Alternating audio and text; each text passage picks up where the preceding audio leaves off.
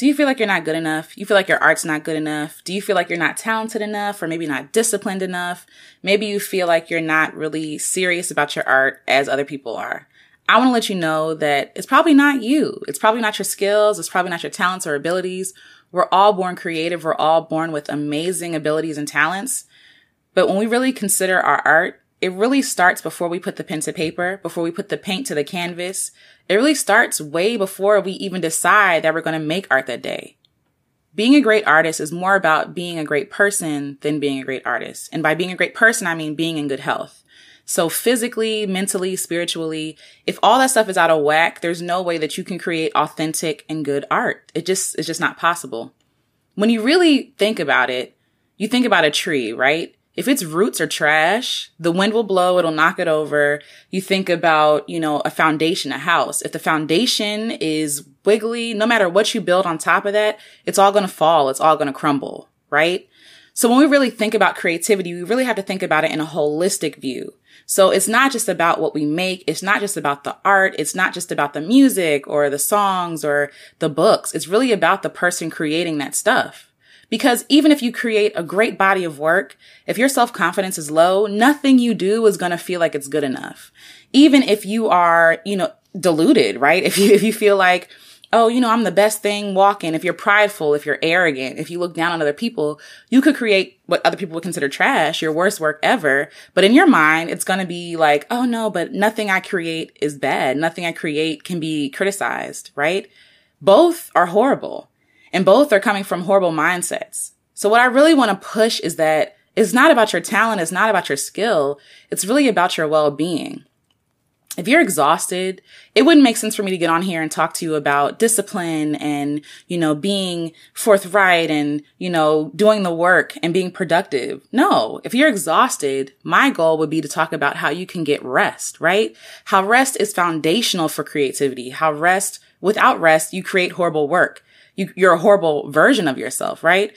Because you're doing things halfway. You're not really committed. You're kind of just doing it to get it over with. If you're really feeding into the hustle culture on this idea that you are what you produce, you are what you make, then you're not going to make things that are authentic and true to you. And both those things come from a lack mindset.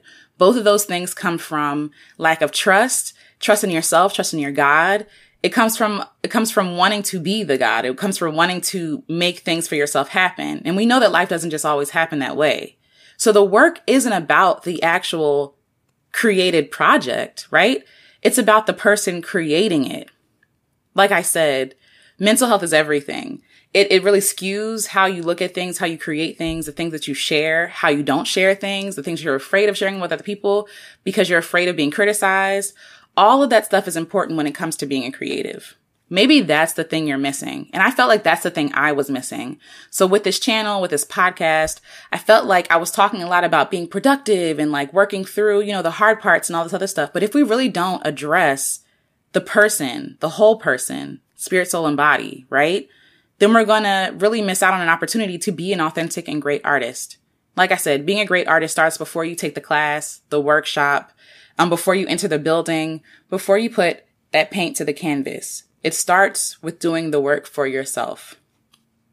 And there are seasons in our lives where we will need to be more productive. We will need to work harder. We will need to hustle, right? There will be seasons in our lives, but it shouldn't be the norm all the time, especially for creatives.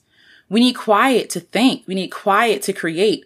We need quiet in our minds to not self-sabotage and to not sabotage our art before we even get started. It starts way before you create the art. It really fuels the reason why you're making it in the first place. Are you making this because you feel inspired and creative? Are you making something because you want accolades and you want praise because you don't feel good enough? You don't feel loved. You don't feel acknowledged or known. These are the things we really wrestle with as creatives. And these are the things that should always be in the forefront of your mind when you are creating. So here's what I want to do. I want to ask you, are you well? Are there things that you can improve in your life? Like, can you exercise more? Can you eat better, right? When you're talking about the body, can you breathe? Like, do you always feel anxious? Does your chest feel tight? These things. Are you really moving your body to really get the blood flowing you would be surprised that going for a walk actually brings a lot of ideas that you wouldn't even consider just being in your home. Is your mind right? Do you want to go to counseling? Have you talked to a friend about something? Do you have enough creative outlets where you're not being looked at as a product or a machine, but that you're looking at yourself as a human being who likes to create things? These are things that you should consider spiritually. Are you praying? Are you talking to God? Are you in community with people with like-minded spirits and like-minded creative ventures? You know what I mean? Who are grounded, whose foundation is not set on what other people think of them, but who they are because of who God called them to be, right?